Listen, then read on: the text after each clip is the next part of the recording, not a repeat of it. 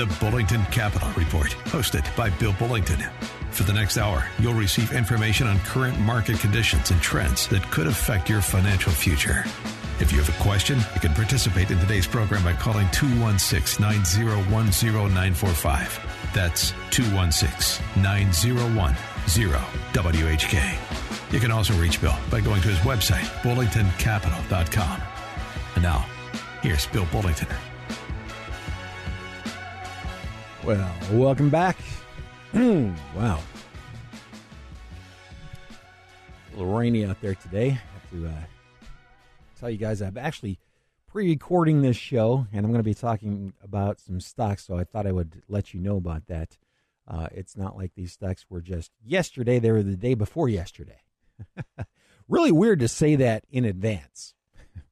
But anyway, so I thought I would talk about a few things today. Had a interesting email. Somebody wanted me to talk more about individual stocks because that's what they like to listen to on the show. So what I thought I would do is going forward, the last 15-minute segment, there are 3 15-minute segments roughly on my show. The last 15-minute segment, I'm going to just talk about stocks almost exclusively. And it's something that I like doing, something that I've done my entire career. And so I'll bring that back and start to share that. Was a little upset that I was spending so much time talking about annuities, and this is a late development. So I'm still going to talk about them, but I'll bring like the first 15 minutes or so. I'll just talk about that and try to give you some ideas, because the vast majority of people, the vast majority of wealth in the country is held by people who are older. I think it's above the age of 60. I forget what the actual numbers are, but it's just suffice to say it's a large number. And when you get to that point, it's very important. The fixed income's always been an important part of everybody's portfolios. Back in the days when you could get a 6% or better tax-free bond, it was a huge part of people's portfolios. So those don't exist anymore. In fact, the interest rates are so low, and there's a pretty good chance that they're going to stay fairly low for an extremely long time period. We'll talk about that a little bit more later on in today's show. But the at current interest rates being so low, one of the few viable alternatives, I think, for a portion of someone's portfolio that used to have government bonds or tax-free bonds or corporate bonds in it, is to take a fixed indexed annuity. I think it makes a tremendous amount of sense. It's not for everybody. In fact, when you're listening to my show, I'm not making a broad recommendation that any single product should be in anyone's portfolio. I don't know.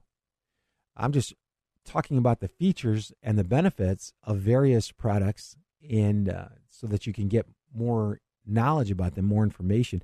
And I try to make it relevant. You know, what is happening today? What do we see happening right now? Well, today we see interest rates that are extremely low. We see a stock market whose valuations are high, no doubt. They're not super cheap.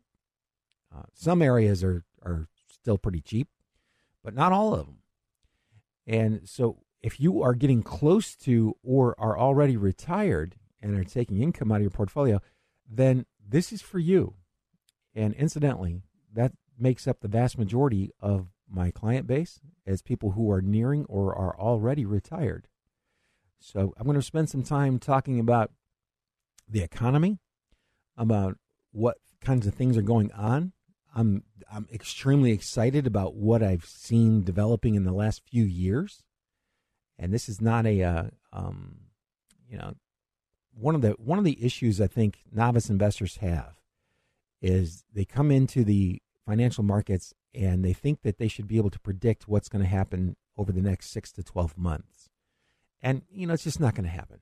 I mean, and if you do, one of the worst things that can happen is that you get lucky and you get it right, because now you think you have talent.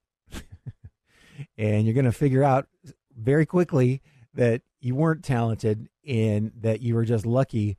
Well, actually, maybe not even that quickly. I've seen so many instances where people made an investment. The investment worked so well for so long, and then it crashed. And it's very sad to see that. So it's very easy, super simple to confuse luck with skill in the stock, especially in the stock market. And oftentimes people won't find out that they didn't really have any skills and that they were lucky until it was too late. And I've seen some people that were lucky for literally decades. I mean, the one that comes to mind was an individual who had done extremely well, was actually had a job, I think it was a building maintenance guy, and he was a multimillionaire until those handful of stocks that he had that had done so well for all those years crashed. And talk about rough. That is unbelievably difficult. When you're in your 70s and you lose 80% of your net worth because you were lucky and had 4 stocks that made up 95% of your portfolio, and 2 of them actually carried the entire portfolio, that's rough. It's hard on me to watch that happen. It's hard on me when somebody comes into my office and I see that they've got a lot of money, but it's in 3 or 4 stocks. And that's just it's scary. So anyway, I'm going to talk about how not to have that happen. Incidentally, they would have never made the returns that they've made. When you look at it, somebody who bought Amazon and held on to it in the year 2000 when it was down 95% thinks that they are a genius. And I'm telling you, some people are going to win the lottery too. That doesn't mean they're geniuses. And that's, I will never do that, by the way. I will never make that type of return where I buy Amazon at the bottom in 2000. You know why? Because I'm not even going to try. I have seen so many times where it just doesn't work. I mean, if it does work, you're doomed. At some point in time, all stocks take really big drops, and sometimes they don't come back. Yeah. So it's one of the reasons that, diversification, that's where that whole concept got started, was diversifying. People have kind of learned that way back in the early 1900s. They learned out that, you know what, you should probably spread these out a little bit. Probably should not put all of your money in one stock. In fact, Ben Graham, who was Warren Buffett's graduate school teacher and his first employer, he worked on a fund that Ben Graham ran. He used to hold over 100 securities, and that was way back before that was popular. I mean, that was in the early 1900s, and he managed money all the way up until, I think, the 1950s. And then he retired, and Warren Buffett then left his position there and went back home and started his own funds. And so, but that guy would hold hundreds of stocks. Now, Warren Buffett says, concentrate your holdings. He said he would put all of his money in 10 stocks. And that's fine. 10 stocks, if you're really good at this, and you're going to be extremely selective, and you're an excellent investor, and there's always an element of luck. I don't care who you are. There's always an element of luck. And that's one way of investing. And that's called investing, by the way. When you're going in and looking at a company's cash flow, how much cash that company actually generates, and then you're coming up with the value of what you think that's worth, and then you're buying that stock because you think it's undervalued, and you're going to hang on to it for a very long time. That's called value investing. And Warren Buffett's probably the most famous because he's probably been the most successful value investor. When he got to his size, incidentally, if Warren Buffett had been running a fund, a mutual fund, or any other type of private fund, there's a pretty good chance, if it was open to the public, if he was running a public fund, there's a pretty good chance nobody would know who he is, because he wouldn't be allowed to do a lot of the things that he did. It was a partnership, and then he became a holding company. And long story short, we'll spend some time talking about things that the average person should be doing, kind of like the diversification thing. That's where, when you're looking at stocks, bonds, cash, basically, those are the 3 big categories. I know the academics love to throw in there, well, what about real assets? Those are things like gold and commodities. Go look at the price of corn or the price of crude oil. And price of gold. Gold was $800 an ounce when I was 16. That was a long time ago. So those things I'm not a huge fan of.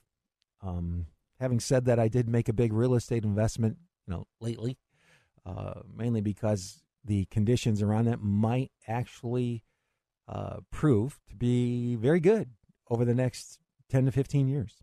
So, bottom line is, you've got, for most people are actually overweight real estate, by the way, because of the value of their home and what that contributes to their net worth. Now, not everybody, but I would say minimally 50% of people in the country are overweighted in real assets because of the value of their home relative to the rest of their portfolio. So that's why I don't talk about that. And real estate is a business. If you're going to invest in real estate, it's a real business. Ask anybody that's invested that manages their own properties. It's a business. They have to spend a lot of time working, a lot of time in court, a lot of time talking to contractors. It's a business. So if we're looking at businesses or investments that you can make where you're not actively working in the business, then basically today you've got stocks, bonds, and cash. I just lost my whole train of thought there. So it's how you actually put those together in retirement that's going to determine the type of lifestyle you'll have, given the value of income you can generate from your investments. And trying to get that as close to your risk tolerance as you possibly can. And boy, I'm really getting off on a lot of different subjects today. That is a whole another ball of wax. We'll come back to that at some point in time later. Because what I really wanted to talk about a little bit for the economic portion is this thing called fusion. Fusion, here's the definition I got from Google. Fusion power, actually not just fusion, but fusion power. Fusion power is a proposed form of power generation that would generate electricity by using heat from nuclear fusion reactions. In a fusion process, two lighter atomic nuclei combine to form a heavier nucleus while releasing energy. Devices designed to harness this energy is known as fusion reactors.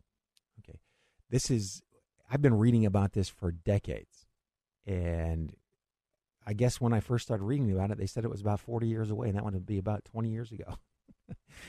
And it looks like it might be more like 5 to 10 years away. So it may come a little quicker than people have been anticipating for an extremely long time period.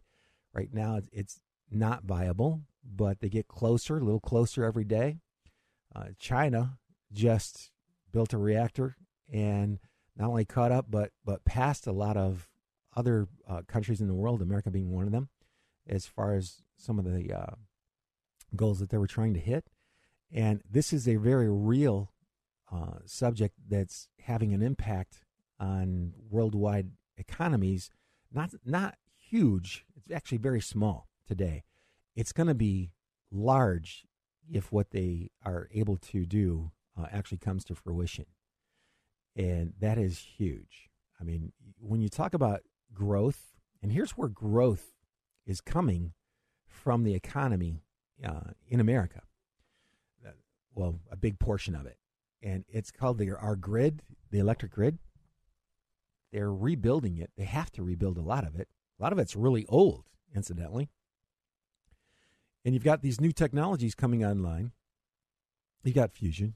You've got solar. You've got wind. You've got a couple other things vying for some attention and don't really get a lot of attention right now that may in the future. Actually, there's a company out there called Bloom Energy if you want to learn more about that. Their symbol is actually BLUM. It's publicly traded. And so there are a lot of things happening in the space of electricity that are driving and are going to continue to drive an enormous amount of growth. I mean, think about this. Remember how the internet affected everything. Now, for all you 20-year-olds out there or anybody that's just graduated from college, you probably have no idea what I'm talking about because you were actually in diapers or waiting to be born when the internet was actually growing at rates that we haven't seen since the late 90s. And that's when all that happened, was the late 90s. Yeah. All the recent college graduates weren't even born. That just blows my mind. I can't believe how old I am. So anyway, what happened was everybody got all excited about this thing called the internet. People didn't have access to it. They were building it out. You know, can you imagine not having access to your internet, not having cell phones who go over the internet or be able to post your videos, not watch your TikToks? That didn't exist. And so you can see where it is now. And so when I'm looking out into the future and saying, hey, where is this going? Well, actually, our entire grid is being worked on right now. It's going to be replaced. But if I were a kid, I would become an electrician. No sweat. And I don't care what kind of diploma you would get. Not diploma. I would just go to the union. Say, hey, train me. And if you want to be an electrical engineer, there's going to be a lot of work needed there too. But if you didn't want to go to a 4-year college and have to study a lot of subjects that you're never going to use again, and a practical application of that would be an electrician. And I'm telling you, this is more exciting than anything that I've seen during my lifetime. It's bigger than the internet. Why? Well, because you need electricity to run the internet. Does that make sense? You need electricity to run the internet. Electricity is more widely used than the internet is. I know that's probably astounding people. In fact, I can see a whole bunch of millennials out there, or maybe not the millennials. They're actually getting a little smarter. But what's that group right before the millennials? I'll have to look that up during the commercial break. Anyway, you're listening to Bill Bullington right here on 1420. Stay tuned because I will be right back. And it's lasting all week long. Can you hear it? Can you feel it? It's the rhythm of a gospel song.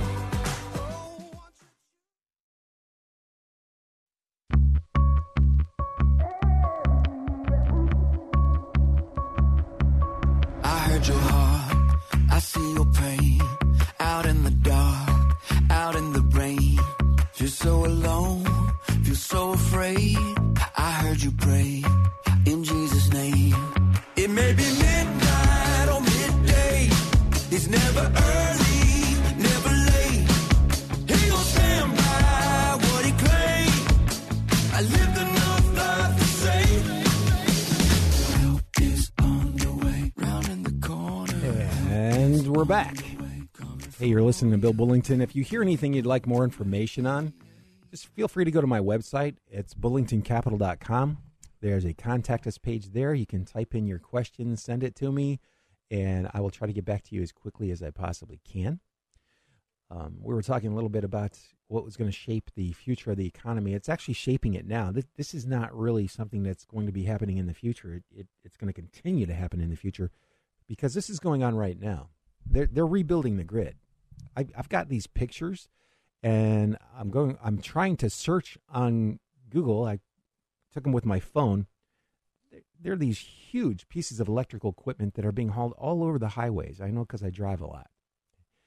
And I've got these pictures, and I'm trying to find out what they are. It looks like something space age. They're gigantic. I'm sure it's electrical. And I would really love to find out exactly what it is. But it just reminds me of how much work there is to do to get the grid up into shape. And that's a really good thing. Why? Well, because it means jobs. It means high-paying jobs. And it means that the economy will continue to grow, and it's going to be boosted by that. And again, electricity is in almost everything we do. I mean, think about your house. How many things, when the electric goes out, how lost are you? Think about that for a second. When your electricity goes out, how lost are you? That unfortunate circumstance that happened in Texas last year was horrible. So, and we need to rebuild that stuff. They shouldn't have the wires up above the ground, for one thing. They should be underground as often as possible. Is that cheap? Nope. That's really expensive. So, and this is my point. We need a lot of work, and a lot of the work is being done, and money's being spent there. And when you spend money, the people that are getting paid have to buy clothing, they have to wear shoes, they have to buy cars, live in housing, eat food. The entire economy grows from that. And that is a really good thing. So if you're looking out over the next 10 to 20 years, I am extremely relaxed because I see that we are moving in directions that are good in the long run for the economy. As far as investing goes, the market's going to be volatile, extremely volatile. What you've seen is going to continue going forward. And it's always been that way, incidentally. The market has never been calm. The only people that think the market has been calm are people who are extremely old and their memory is not working so well. Anybody that's paid any attention to it at all or close attention to it understands that markets fluctuate a lot. And there's nothing wrong with that. That's the way they work. It's the way it's going to work. And it can work for you. If you're getting too close to retirement to be able to suffer those swings, and that's a very real possibility. If you have too much money invested in stocks while you're taking money out of your account, you can end up really hurting yourself financially. And that's where the balancing act comes in. How much money would be a good percentage to have in stocks versus bonds? Well, that depends on your age and how much money you plan to take out of it. If you're not taking any money out of it, well, you can be more aggressive. And that's one of the reasons that I just can't give a one-size-fits-all solution for everybody. It just doesn't work. There's no one-size-fits-all. Actually, there was at one point in time. The Cleveland Clinic had triple tax-free bonds that paid 12%. Now that, if that ever comes back, you can bet. Can you imagine that? 12. By the way, the Cleveland Clinic was considered risky. That's why they had to pay 12% triple tax-free. They were risky. And, yeah, my producer's in there looking at me with disbelief. Now I'm really telling you my age, man. When I was there, this guy came in. He had these bonds from the Cleveland Clinic. His were actually 9%. Okay, so he had purchased them a few years later after interest rates had come down. But 9% triple tax-free is huge. I mean, think about that. What's the taxable equivalent yield? In other words, what would you have to get in a CD to be left with 9% after taxes? It depends on your tax bracket, but probably somewhere around 12 to 14%, somewhere in that neighborhood, depending on, again, your tax bracket. So, and those were guaranteed by the Cleveland Clinic. Now, the reason the clinic had to pay so much again is because people were worried about them. They were a hospital, and hospital bonds, hospital systems had a tendency to go broke from time to time. So anyway, that was in those days. Boy, I had a few of those now. In fact, an individual came into my office. He had $100,000 worth of these bonds, and he was carrying them with him. And he'd already signed them to cash them in. And I was going, well, I can put these on deposit for you, but I am not sure I would want to cash these bonds. And he goes, well, they're not paying anything. Oh, well, see these little things they're called coupons. They look like a real coupon. You're supposed to clip those coupons and send them in, and then they'll send you the cash. He hadn't been sending in his coupons. So not only did he have these bonds that were, incidentally, people would have paid a lot more than he paid for them to get them. He had never cashed in any of the interest on it. He'd had them for about 10 years. And so he left home that day with almost the equivalent in income in his account than he had deposited in the face amount of the bonds. That was a trip. So none of this stuff exists today, by the way. And but the concepts still work the same. But they literally had coupons. When people would say, "Well, what's the coupon? What's the coupon rate?" They were asking how much interest the bond was paying, because they used to write that interest, that money amount on the coupon that you would actually cut, bring into a brokerage firm somewhere. They would take it and disperse the cash, and you'd go home with that money in your pocket. I would have always recommended that you kept the bonds on deposit at the brokerage firm and just let them put the money in your account. That was a smart thing to do. Because that way you don't go for 10 years without getting any money back, thinking that these bonds are broken. They were no good. And that's pretty wild. So anyway, the financial services have always been kind of confusing. I try to keep it as simple as I possibly can. It's not that I don't like these things. I like them. I mean, that was a great find for that guy. And putting that in an account for him so that he would actually get his interest payments from then on and not have to do anything about it was a great thing. I didn't get paid anything for that, by the way. In fact, he wanted to sell them, and I talked him out of it. Yeah, don't sell these bonds. Are you kidding me? Those are great bonds. And so brings back a lot of memories. What it also brings back is right around that time, you know what the big technology was of that day? Cable television. That was the big technology of the day. And it did change. It changed everything. I mean, think about it. I mean, now you're probably getting internet over your cable and using streaming services. But back then, nobody had cable. You had like 5 total local television stations. One was UHF. The other was VHF. I can't even remember what those things stood for. But it's 3, 5, and 8, ABC, NBC, CBS. Those were the main across the entire country. And then you had a couple local channels. And that was it. 5 channels. And if the president was giving a speech, your night was shot because they were all covering the same. I guess if you liked politics, it was great. But I was a kid. I couldn't believe I had to skip watching Gilligan's Island because the president was going to be giving a talk. So, but what really excites me again about what I see now, this is bigger. This is bigger than cable. It's bigger than the internet was. This affects everything. Everybody uses electricity every day, all day. And it's mind-boggling how large this is and what kind of job security that's going to be for so many industries. And the people that are working in those industries, by the way, they're going to do extremely well. People in tech, they're going to do extremely well. Medical, that's going to do extremely well. They're all going to benefit from all the progress that's being made in these areas. And all those people buy clothing, eat food, live in housing, and have transportation. So again, the entire economy, if you don't know where to invest, just buy a broadly diversified portfolio. Just make sure you have small, medium, large cap, international emerging market, and spread it out. Because trying to predict which ones are going to do the best over the next 12 months, you might as well try to predict how many points the Browns are going to score in the 5th game in their first quarter. That's what that's literally about the same level of difficulty. So, but you can bet that a long-term portfolio that's well diversified with all this stuff that's going on, not just here, it's going on everywhere. I mean, every time you turn around, China is actually catching up to us or one up on us in some area of technology. And that's not necessarily a bad thing because as soon as they figure out something, we're going to copy it.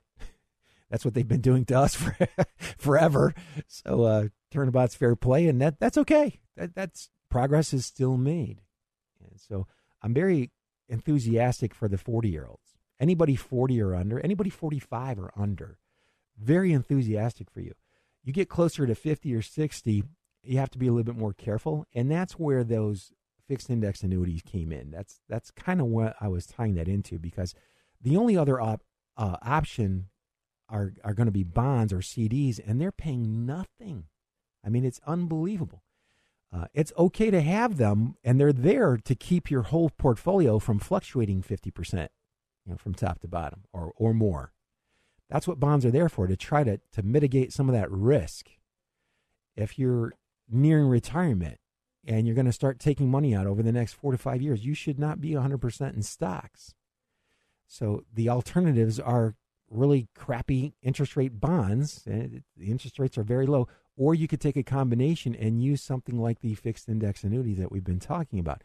They offer a much higher rate of income than you're going to get on CDs. It's not like a CD, though. A CD, you can cash it in and get your money back. Most of these have restrictions, so you got to know. But sometimes the restrictions are worth having if the return is going to be high enough. And that's kind of a big deal. So I'm looking at in fact, when I go to commercial break, when we come back, I'll have an example of what type of income at what ages somebody might be able to get. And I'll just look that up during that break. But it's extremely competitive for an income.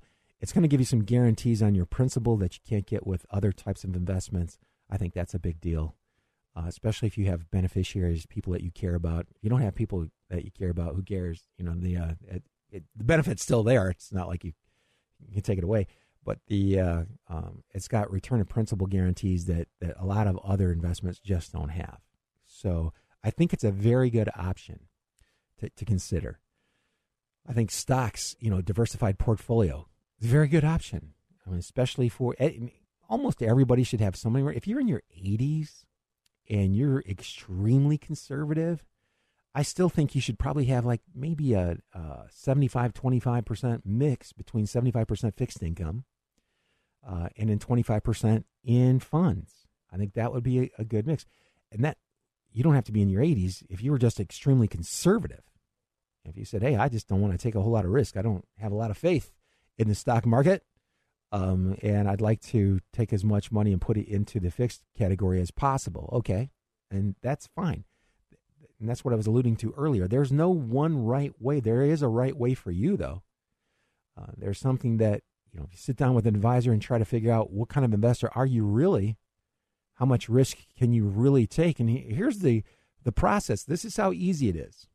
And I see all these questionnaires by all these firms, and everybody answers all the questions. Nobody understands what the questions really meant, and they don't understand the answers, and they just kind of, well, I guess you want to know what you're doing, and it sounds good. All right, well, that's one way of doing it. Another way would be, if you saw the entire portfolio value drop by 50%, would you still be able to sleep at night? And most people are going to say no, and I'm going to say no. I'm too old for that now. I don't want to see a 50% drop again. So what does that mean? It means I can't put all of my money in the stock market because the stock market's been down 50% more than once, I think 4 times during my lifetime. And it took several years to recover every time that happened. Now, that's not a problem if you're in your 40s. That's not a problem if you're in your 50s, your early 50s. It is a problem if you're 10 years away from retirement, because you don't want to go 10 years like the market did from 2000 up to 2010 and show a slightly negative return. Think about that. 10 years, slightly negative return. You can't afford that at that point in time.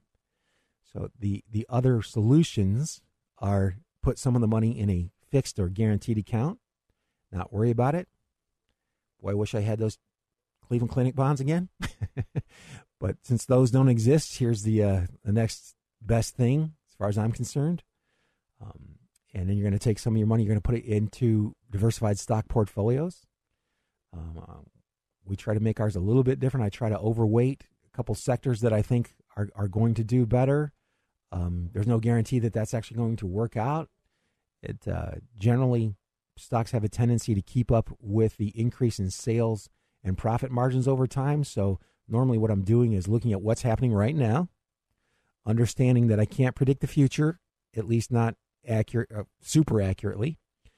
But if I observe what's going on right now, I'm going to invest and overweight those sectors who are growing the fastest today, especially if I understand the reasoning behind the growth. You've heard me talk about semiconductor industry for an extremely long time period. Look how well that's done since I started talking about that. Why? Because their revenues were growing 40% year over year. Ford had to slow down production in their cars because of the shortages in semiconductors. And is it still a good category? Yeah. Is it as good as it was when I first started talking about it? No, it's up over 100%. But it's still a good one. I hear the music. That means I got to take a real quick commercial break. You're listening to Bill Bullington right here on 1420. Stay tuned because that will be right back. In the dark and all alone, growing comfortable. Are you too scared to move and walk out of this tomb? Buried underneath the lies that you believed. Safe and sound, stuck in the ground, too lost to be found. You're just asleep, and it's time to leave. Come on and rise up, take a breath, you're alive now. Can't you hear the voice of Jesus calling? I've been running in circles, jumping the hurdles, getting caught in that rush of doing so much. I'm feeling kind of worn out. All this checking the boxes, Trying to be thoughtless has me spinning my head, catching my breath, too afraid to slow it down. I tell myself, and we're back. You remember when Danny Goki was on American Idol? So that stuff's still up on YouTube. All right, well, now we're coming up this section of my program, which I'm going to do this every week from now on, is I'm going to talk about individual stocks. Now, why am I doing this? Well, because it gets kind of under your skin when you've been doing it for so long. I can't do this for individual clients anymore. To do an individual stock portfolio that I personally manage, I just have too many clients to be able to do that, and the market moves too fast. So I'm doing the next best thing. I actually put up a website, and I got Mike Seeger to run it for me. He's running the scans that I run every day to pick my stocks from. That site is called Look Out for the Bull. Mike is the sole owner of that right now. I transferred all the ownership over to him, and I taught him how to run the scans. He does a great job. That's called lookoutforthebull.com. And I go through these scans for my own personal portfolio, and it's 20% of my money. Okay, it's roughly about 20% of my money. And I don't think anybody should be doing much more than that. That's just my personal opinion. Now, this is America, and you're free to do whatever you'd like to do. But my personal opinion is if you're going to manage individual stocks, probably shouldn't do much more than 20% unless you are extremely sophisticated and have a lot of time on your hands. Then, yeah, you could do more than 20%. But for the rest of us, that 20%, by the way, it can make a big difference in the long run in your portfolio and even your lifestyle. So, having said that, I'm going to go down the list of stocks that came up on the scans within the last few days that I think are very attractive, not only from a valuation standpoint, but the chart pattern itself. And again, if you want to figure out how you should do this, I would go to lookoutforthebull.com. It'll give you some idea as to why I'm talking about these stocks. You can just read the training material there. The training material is really all there is, quite frankly. And the thing that you really need to pay attention to is called the 1% rule. Having said all that, the first stock I'm going to is United Natural Foods, and its symbol is UNFI. Right now, and this is a 15-minute lag, by the way, it's $40.94. And if you wanted to see, if you wondered what William O'Neill was talking about when he said cup and handle pattern, this is a cup and handle pattern. So if you don't know what that means, don't bother looking it up. It's not worth your time. But he was really popular for a long time marketing that particular pattern, and this would qualify as that. Let's see. I'm going to go down. A lot of oil and gas stocks, again, I've been mentioning, have been coming up, and some that I guess these I'll just mention really quickly. I haven't looked into them super closely, but they've got super low valuations, and their stocks are running right now. One of them is Plains Group Holdings. PAGP is a symbol. Right now, it's like $11.75. So that one looks pretty good. And I'm just looking at the charts, by the way. I'm not looking at the underlying companies that much. Now, this one, I'm looking at the underlying company a little bit. This is Big Five Sporting Goods. You know, it's kind of like a competitor to Dick's Sporting Goods. And its symbol is BGFV. That's Boy, George, Frank, Victor. And its price right now is $34.09. It had this huge one-day range, and I feel bad I didn't talk about it a couple weeks ago because it had this gigantic surge, which is a classic breakout pattern. And it's very hard for a lot of people to buy because it was a 52-week high. The stock closed in the upper 25% of that day's range. The volume was huge. Very, very difficult for the average person to buy because they've always heard that whatever goes up has come right back down, and eventually they all come down. But since that time period, the stock is up 36%. I mean, that's just a couple weeks. So sometimes it'll do that in a day. That's why I like my pattern, and I am writing a little tiny booklet on this because it really doesn't take much more knowledge than that. my favorite pattern. And kind of like the William O'Neill, he liked that cup and handle pattern. I like that one too. But as you do this, if you do this for enough time, you'll find out that you will be attracted to certain patterns that you're going to recognize. If you really like the stock market, you shouldn't be spending more than an hour a day at the most looking at this stuff. That should be at the most. And if you do it consistently over time, what's going to happen is you're going to notice patterns that show up in the movement. At first, a lot of the patterns are going to be imaginary. It'll take you a while. You'll be doing this for a couple of years, but eventually you'll look at something and go, oh, that looks good. Why? Because you've seen it before, and then you saw what happened after that. Okay, so that's where the Big Five Sporting Goods comes from, BGFV. And by the way, if that stock goes down 10% from my purchase price, I am out. See ya. 10% from my purchase price, gone. Why?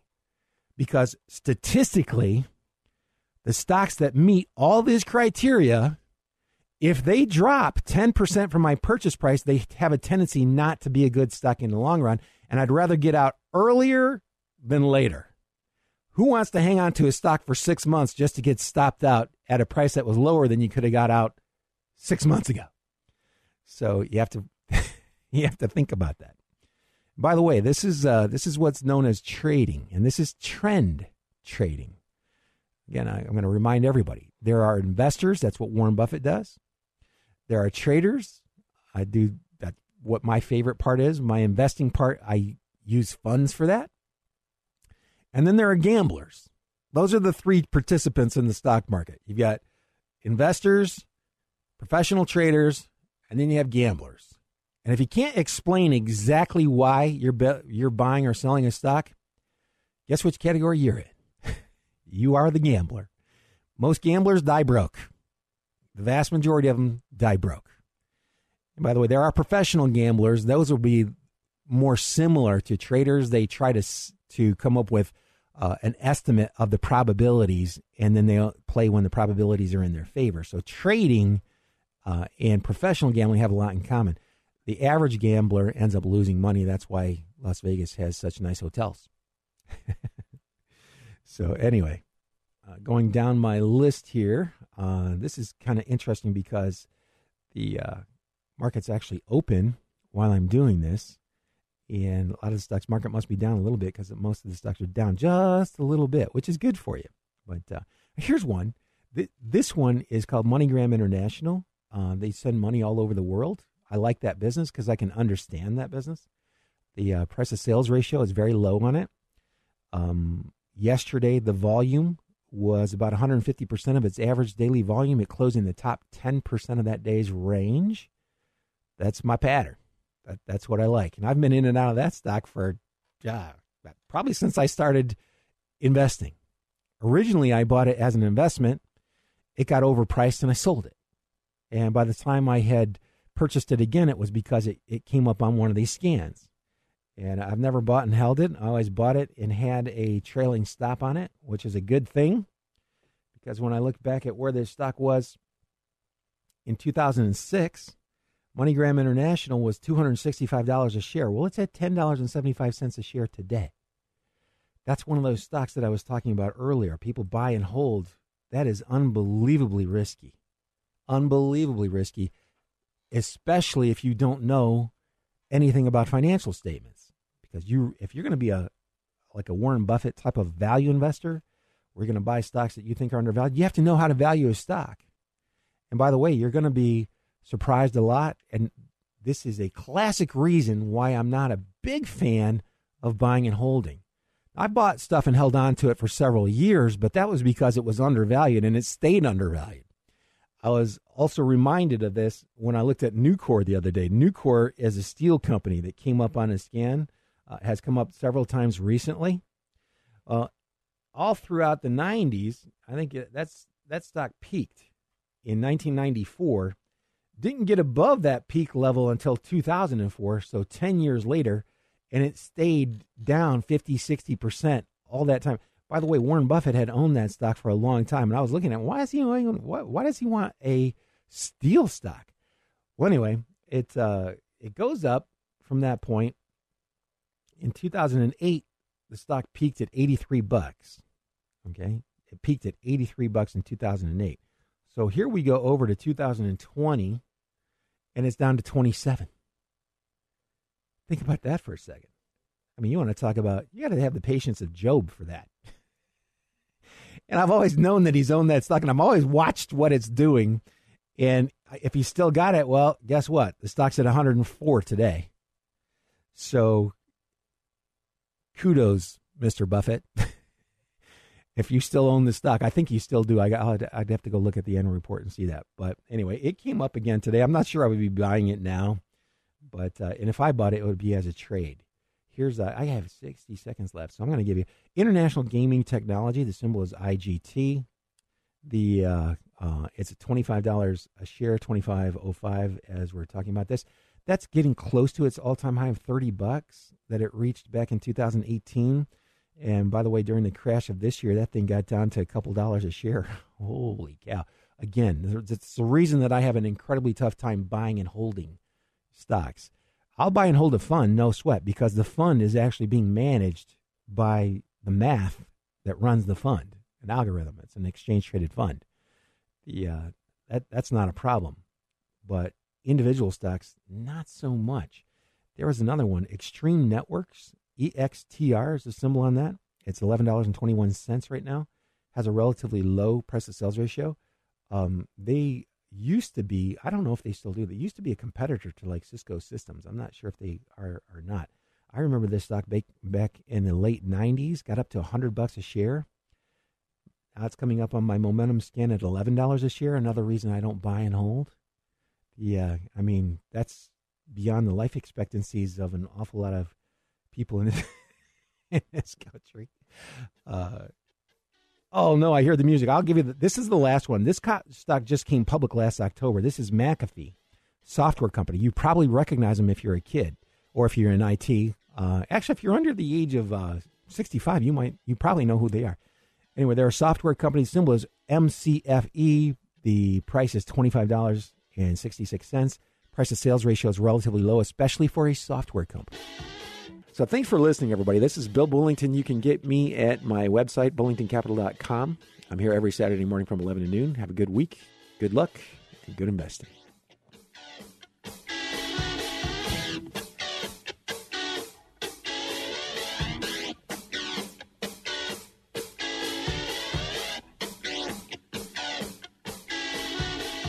You just caught another edition of the Bullington Capital Report, broadcasting every Saturday at 11 a.m. on AM 1420, The Answer. If you have a question and you'd like to speak to Bill personally, you can call him at 330-664-0700. That's 330-664-0700. Or online at bullingtoncapital.com. That's bullingtoncapital.com. The preceding program has been paid for by Bullington Capital Management, LLC.